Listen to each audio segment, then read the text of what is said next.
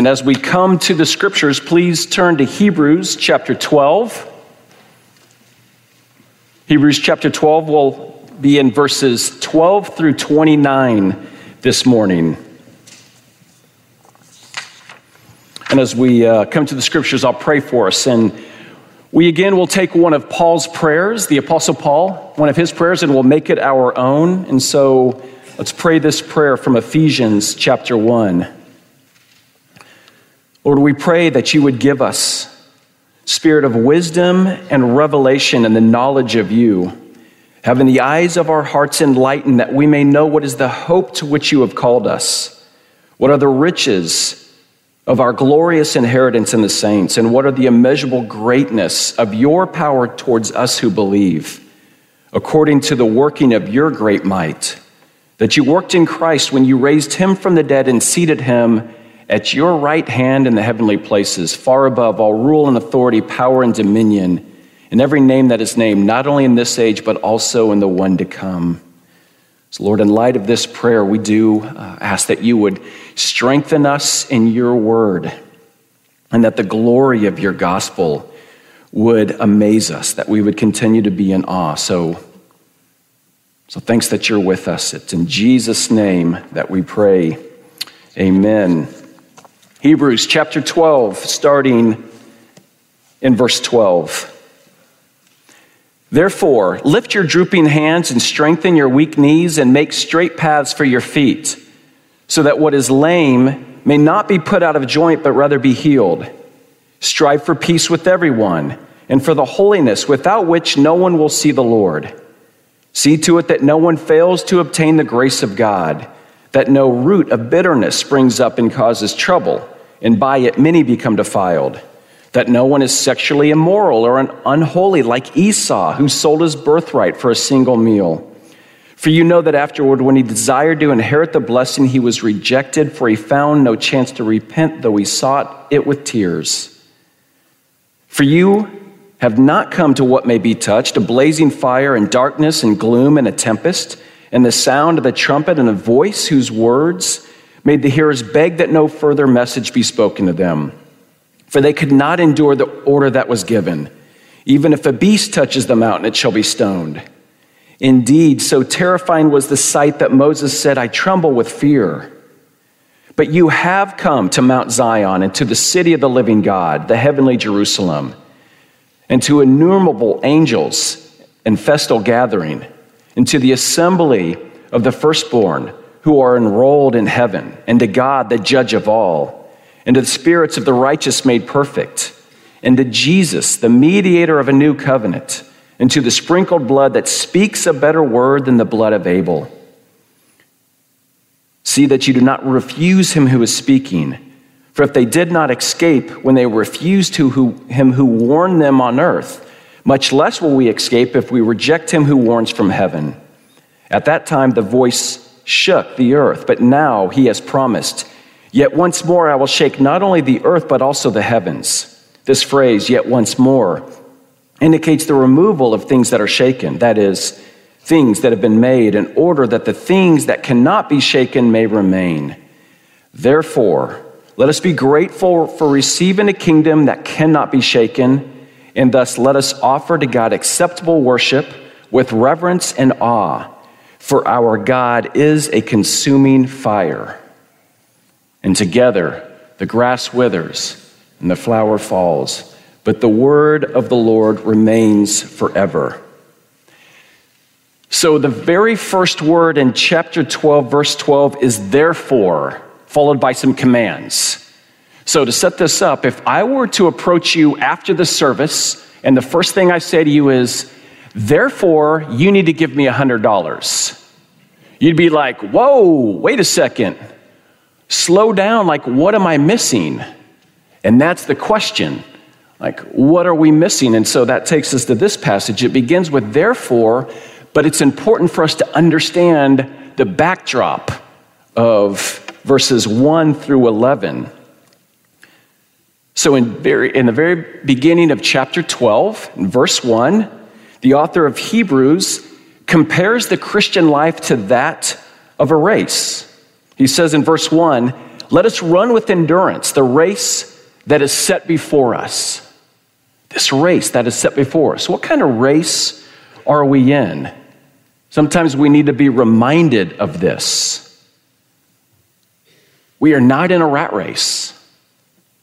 A literal rat race is when one or more rats race against each other to a piece of cheese, right? Like chasing cheese. And that's what life can feel like at times, and Christians can get caught up in this.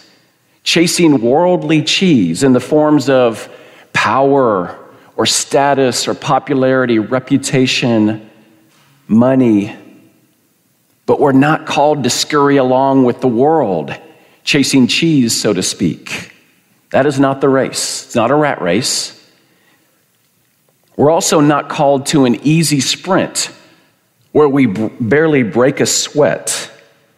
No, the author says, let us run with endurance. And this idea of an endurance race, with that comes inevitably weariness. And for the Christian, we grow weary because we are called to run with endurance, but the reality is we are running in a fallen world. We are in a race in a sinful world. And the destructive reality of sin in the world can cause us to grow weary and faint-hearted. And underneath this weariness, at times, are difficult and dark emotions. At times, in a fallen world, we are angry when we are sinned against. And what we want is vengeance. We want revenge. At times, we're sad, we're grieved, even to the point at times of despair, because in a fallen world, dreams are shattered. Loved ones are lost. Right? We go through difficulties where we really struggle. We struggle with hope. We're fearful at times because we're anxious about our own future. We may be anxious about the future of our kids, or depending on stage of life, maybe anxious about our parents and their future. These emotions, anger, grief, sadness, despair, fear, are exhausting. We can be so weary. Add to that, our bodies are fallen in a sinful world, which means physical illness. Our brains are fallen, can be mental illness. Our hearts are fallen, which means we often fall into sin, which can wear us out, producing shame. The author of Hebrews is speaking to God's people who are weary. And to add another layer, in the context of the author of Hebrews, he is talking to God's people who have been in intense persecution. Right? Hebrews chapter 10 speaks to this, that many of them have been imprisoned, that their property has been plundered. So he is speaking to people who are weary. And we may not be there as far as intense persecution, but are we weary at times? This weariness can tempt us to veer off of the race, tempted to give up. What did they need to hear? What do we need to hear? We're called to run a race that God has set before us. We're not called to a rat race where it's all about me, me, me, and we're not called to an easy sprint where we barely break a sweat. I don't know of any verses in the Bible where the Christian life is referred to as an easy race. But what we are called to, if I can frame it this way, is a pilgrimage, a pilgrim race. A pilgrim is a traveler who is on a journey to a holy place. So a pilgrim race is a traveler who is running with endurance to a holy place, and that is our calling. The author of Hebrews lays this out for us in verses 1 through 11 that I covered last week. If we're going to run with endurance, it's about perspective. Right? Hebrews 1 through 11, again, what's the perspective? First, it's the perspective of the Old Testament saints. They walked, we should say they ran by faith. They understood themselves to be pilgrims. There's a phrase repeated in Hebrews 11 that they understood themselves as strangers and exiles. right? They traveled by faith. They traveled by hope. They traveled light. They knew that this world is not their home. And the scriptures say they were ones of whom the world was not worthy. See, they looked to a better resurrection, a resurrection to eternal life. They looked to a better city, right? The heavenly city. And so the author of Hebrews points us to the faithfulness of the Old Testament saints. But then even more importantly, then the author of Hebrews points us to Jesus. Looking to Jesus, the founder and perfecter of our faith, who for the joy that was set before him endured the cross, despising its shame, and is seated at the right hand of the throne of God. Author points us to Jesus. He endured. He endured. He gave his life for us on the cross. And not only that, he's still at work, seated at the right hand of the Father in glory, in complete authority, ruling and reigning. So the author of Hebrews points us to Jesus to say, he endured.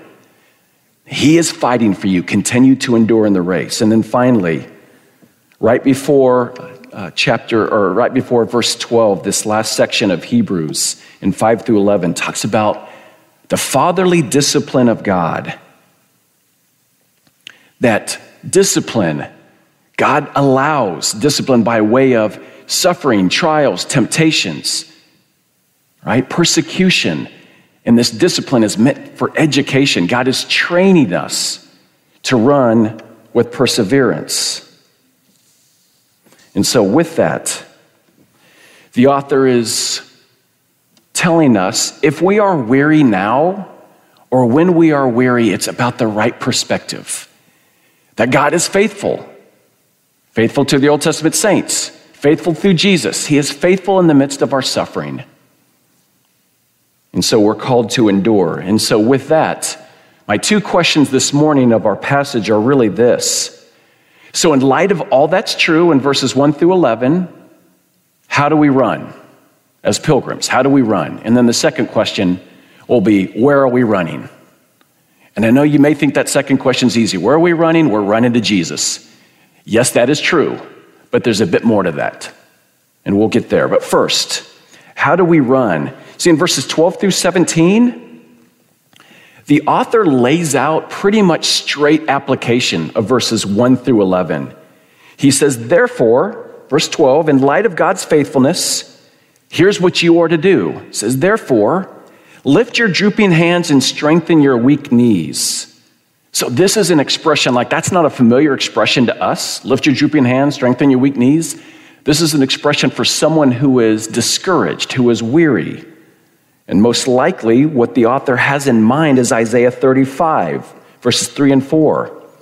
Strengthen the weak hands and make firm the feeble knees. Say to those who have an anxious heart, be strong. Fear not.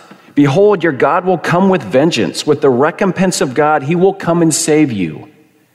This is the author appealing to Isaiah to say, don't grow weary and give up. There's hope in God. And then verse 13, and make straight paths for your feet, so that what is lame may not be put out of joint, but rather be healed.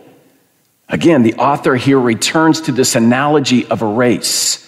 Make straight paths for your feet on this race. And this author could have in mind Proverbs 4, 25 through 27.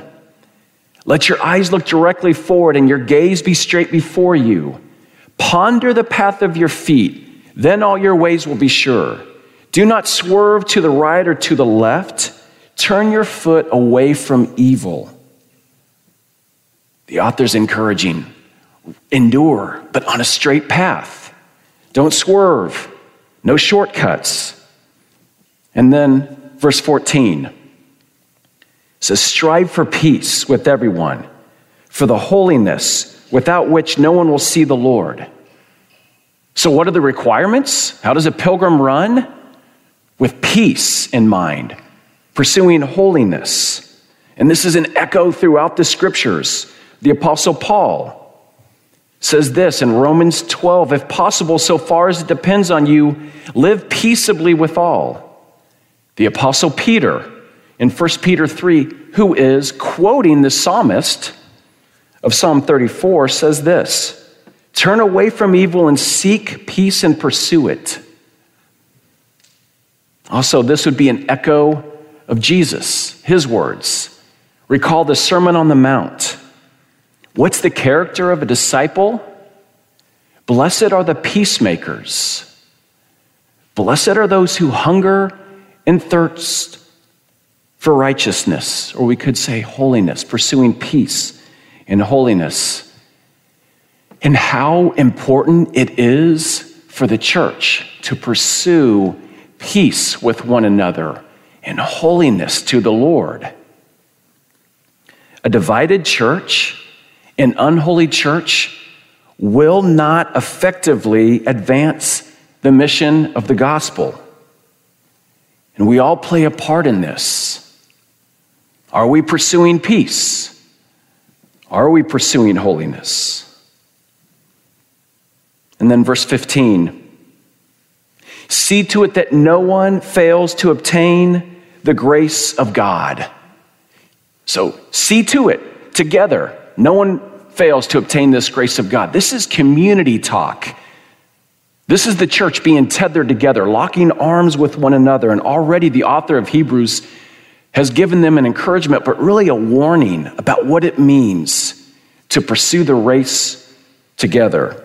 In Hebrews 3, take care lest there be in any of you an evil, unbelieving heart, leading you to fall away from the living God. But exhort one another every day, that none of you may be hardened by this deceitfulness of sin. That can include exhorting one another every day. It can include a text, right? Hey, thinking about you, praying for you. Right, what does it look like for our lives? Not just to be caught up in ourselves, but thinking about those who are around us. Hebrews 10, let us consider how to stir up one another to love and good works, not neglecting to meet together, as is the habit of some, but encouraging one another. And all the more as you see the day drawing near. That day, that's the day of the Lord, the day of judgment. And together, as a church, to be sobered by this, to seek to run together in this grace of God. And then we see in this passage, we're called to run together, but to avoid two things. In verse 15, see to it that no root of bitterness springs up and causes trouble, and by it many become defiled. Okay, if you notice, this root of bitterness is in quotes. What's this a reference to? What's the author after here? This root of bitterness is a quote from Deuteronomy 29, 18 through 20. This is where Moses is speaking to the Israelites, the people of God, and he's warning them. And here's what he says. Beware lest there be among you a man or woman or clan or tribe whose heart is turning away from the Lord our God to go and serve the gods of those nations. Beware lest there be among you a root bearing bitterness or poisonous and bitter fruit. One who, when he hears the words of this sworn covenant, blesses himself in his heart, saying, I shall be safe, though I walk in the stubbornness of my heart. Here's the warning. This is a sober warning, not just to the Israelites. It's a sober warning for us of our hearts turning away from the living God and us chasing other things, seeking to fill our hearts with other things. If I can go back to the rat race analogy, it's chasing cheese. It's chasing worldly cheese. But think of cheese in this way. Do you remember the old Cheese Whiz? Like cheese in a spray can? Oh, it tasted good, satisfied for a second, but the reality of that stuff will kill you. And that's this point of idolatry. At times we run to things that seem so satisfying, but in the end, it just leads to harm. Our idolatry, the other issue, is it's not just dangerous for ourselves. It's dangerous for the Christian community. There's a strong warning about the spread of idolatry in our lives and the way it spreads to others. And so there's just a truth that our righteousness or our lack of righteousness affects the community around us. God calls us to understand that and to pursue after him. And then there's this warning in Deuteronomy, the passage I read. It's Moses mocking. He says, I shall be safe, though I walk in the stubbornness of my heart. The truth is, no, we will not be safe if we walk in the stubbornness of our hearts. And speaking of stubbornness, we have a case study that follows this. It's Esau who walked in the stubbornness of our heart. Verse 16 says, see to it that no one is sexually immoral or unholy like Esau, who sold his birthright for a single meal. It's interesting. In Hebrews chapter 11, we have this list of the Old Testament saints. But then where Esau is named is in chapter 12 as a warning to us. See, Esau, this is the story of two brothers. And to make a long story short, this is about Esau and Jacob from Genesis chapter 25. So God made this promise to Abraham. It's a covenant promise that God would be faithful to Abraham and to his descendants. And the blessing of God would be passed through these descendants. From Abraham to his son Isaac, then from Isaac to his son Esau. Except Esau traded this birthright, this blessing of God, for a bowl of stew because he was hungry. And so Esau stands as a warning to us, one who puts the needs of his body above the very blessing of God. So if I can sum up verses 12 through 17, I would do it this way. We're called to run with endurance, to not swerve off the path, and there's no shortcuts. Okay? So how do we swerve off the path? What does that look like?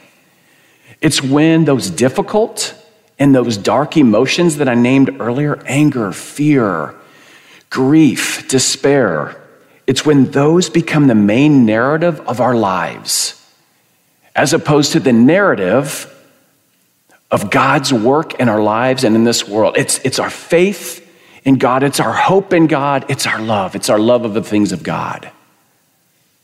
That has to be our main narrative. How do we swerve off the path? When we pursue bitterness and strife, and we just continue to let it fester as opposed to peace. We veer off the path when we pursue sin over holiness.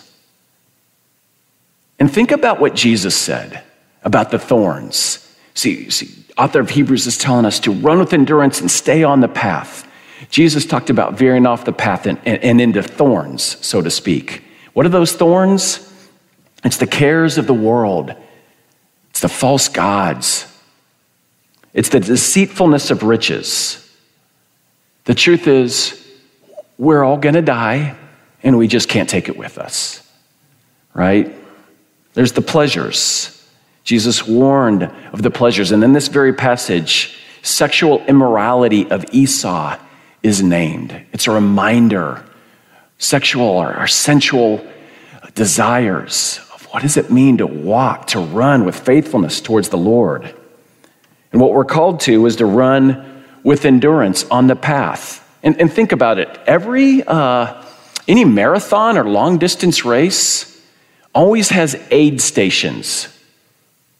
What's our aid station? What has God provided for us to run with endurance? If you think about an aid station in a marathon, you've got, water, Gatorade, first aid supplies, whatever you might need. What has God provided for us? What do we have spaced out along this race? Every 7 days, we have a Sunday. We have worship. And what does God provide for us? We refer to it as the ordinary means of grace. What is the grace that God has given to us to run with endurance? We have the Word of God. And oh, how we have to be trained to run faithfully by this Word. Right? We have prayer. God calls us to depend on Him. I think about this at times. We announce every Sunday that we will have prayer with the elders afterwards. And oh, to have a long line all the way out the door, because we recognize our need for prayer and recognize our need to be praying for others. God has given us prayer. God has given us the sacraments. We have the table in front of us. Not today, but on many Sundays, we have the table. And on that table is not Gatorade. It's even better. It's bread and juice. Reminds us that Christ endured, that He took care of our sins so that we can endure, and that God meets with us, nourishes our faith. Other aid stations. We have Bible studies. We have life groups. The calling is to not neglect our spiritual lives, not to neglect the meeting with one another, but to endure this race together. So no swerving off the path and no shortcuts. Here's the reality. The Christian life involves pain and suffering. There's no shortcuts. But we have to be reminded, again, of where we are going. And this is the rest of this section of chapter 12, verses 18 through 29. This is the author of Hebrews explaining to his disciples or to the church who is weary, faint-hearted, remember where you are going, and let that be of an encouragement to you. And at this point, I'm mostly just going to summarize the rest of this section because I just want to get to the heart of it. Because what the author is going to do is he's going to make a contrast between two mountains. He brings two mountains into focus. One mountain is Mount Sinai. It's not named in this passage, but it's obvious. It's Mount Sinai. The other mountain is Mount Zion. It was Mount Sinai, this first one in verses 18 through 21, where God met with his people in the Old Testament. He met with his people, the Israelites. Right? We see this in the book of Exodus. If you recall, God delivers his people out of Egypt, out of oppression, through the Red Sea, and then he leads them through the wilderness. And where does he lead them to? Leads them to Mount Sinai, where he gives them the law. But it's at Mount Sinai that God reveals himself. He manifests his presence to himself, but it was from a distance. God on the top of this mountain and the people below at the base of the mountain. And this was a terrifying display of God's power and his glory. It's recorded in Exodus 19 and 20.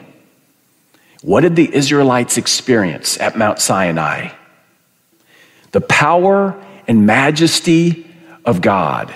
The scene on the mountain was this, verse 18. A blazing fire and darkness and gloom and a tempest and the sound of a trumpet and a voice whose words made the hearers beg that no further message may be spoken to them. Just imagine that scene. We can't really imagine it. What they experienced, the majesty and power of God, what they experienced was an unapproachable God. If they came near so much as touched that mountain, that meant death. They experienced terror.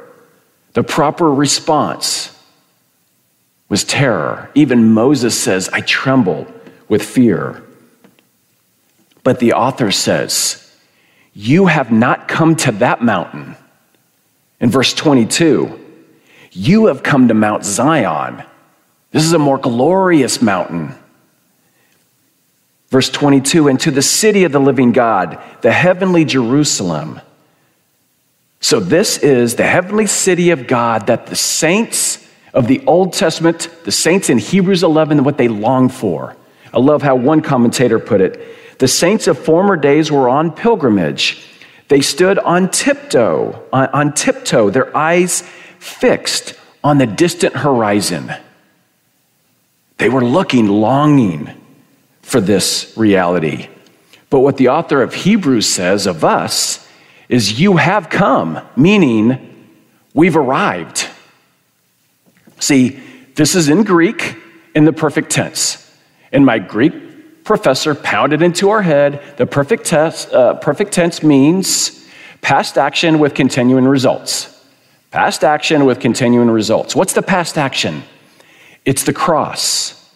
And what's the continuing result? That we are secure in Christ. We are secure in God. We have an inheritance.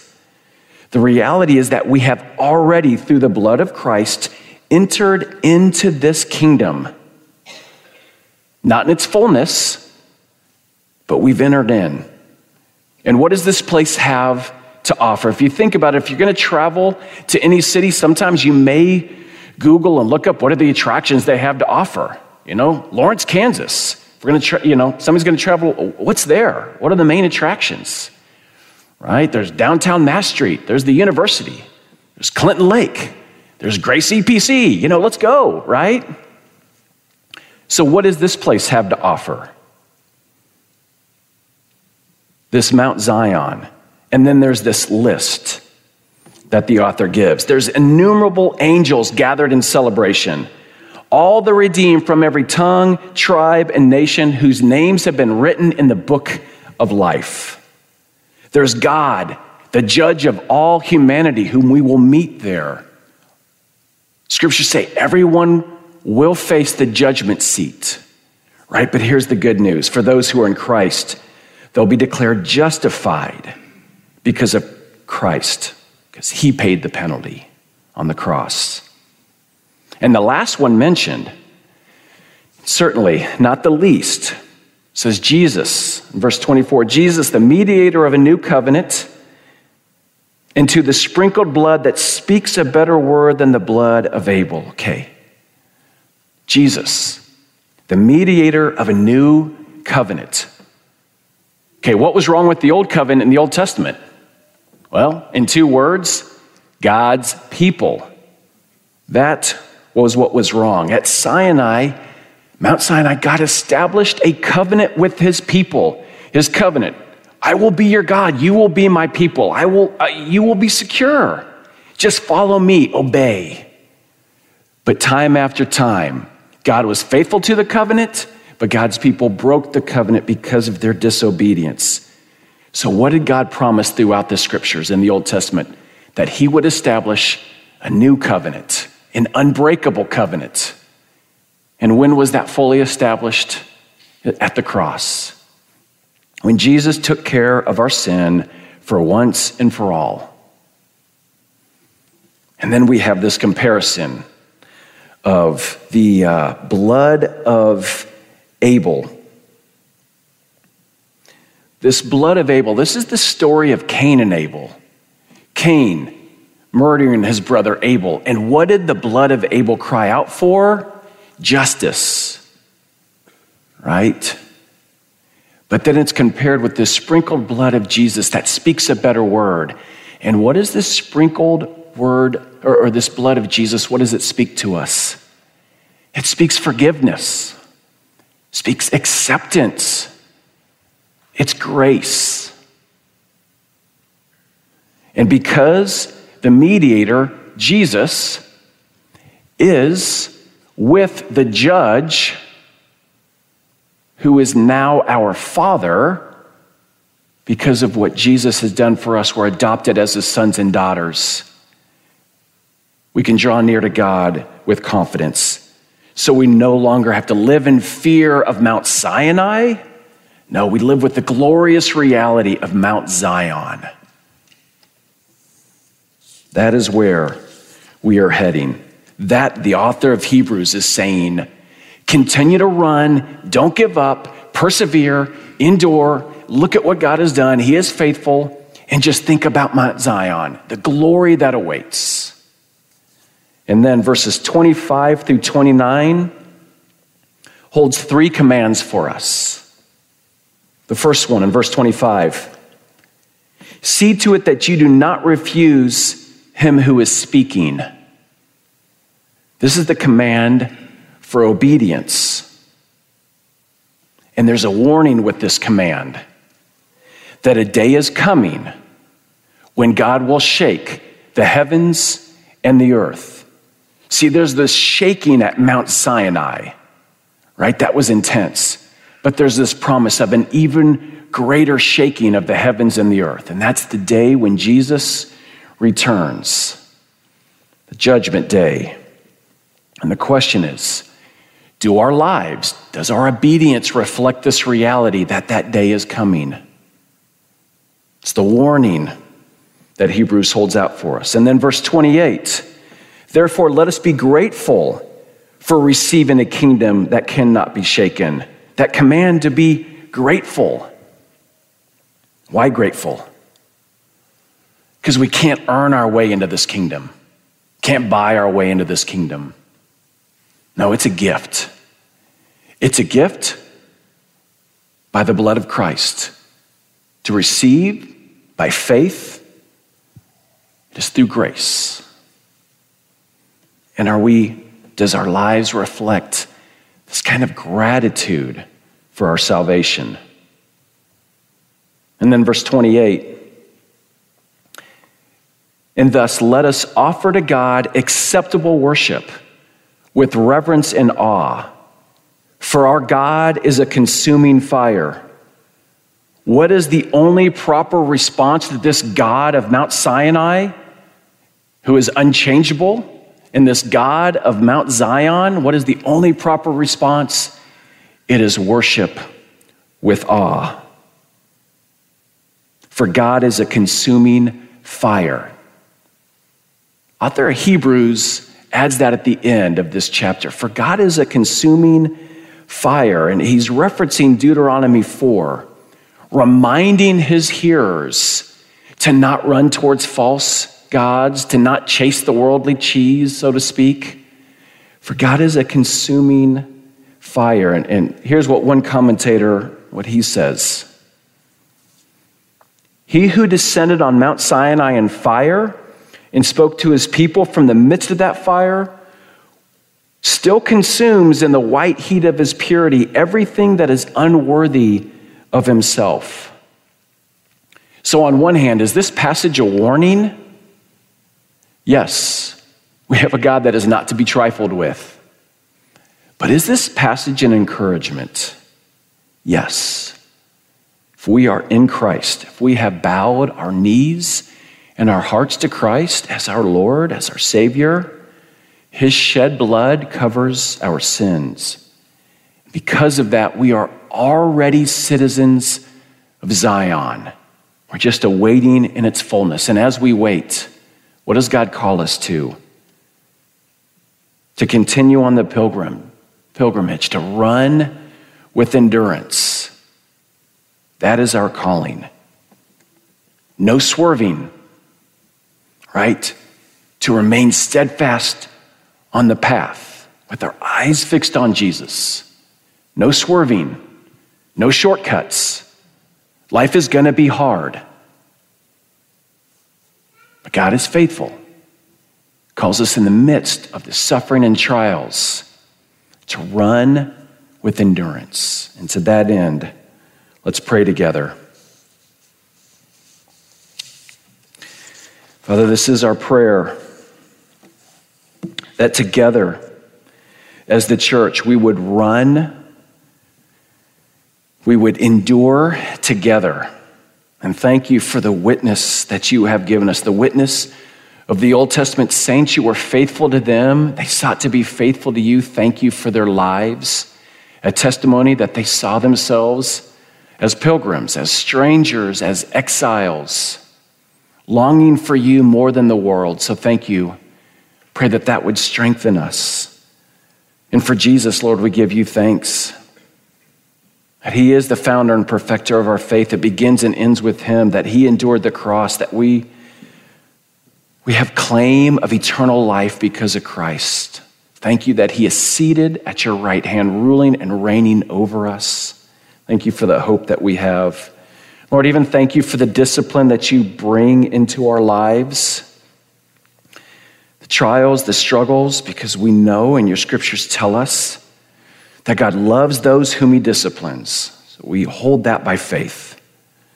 Do pray that as a church that we would pursue peace, that we would pursue holiness, that when we are weary, we would not swerve, remain steadfast. You would strengthen us.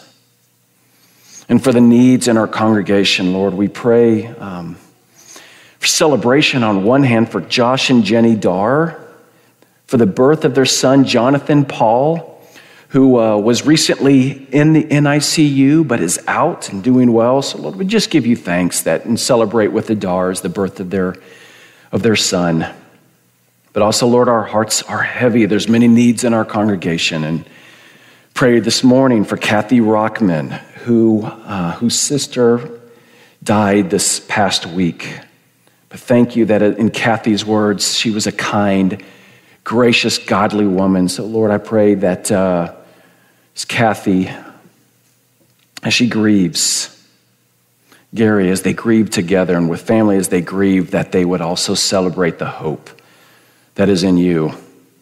We also pray for Jacob and Brittany Laux, for Gary, Jacob's father, who had heart surgery, but it wasn't successful, and they have to reevaluate for next steps. Pray that you would give them wisdom. Pray for the expertise of doctors. I pray for Gary, that you would be with them, for Jacob, for Brittany, their family, as they face just this difficult and uncertain time.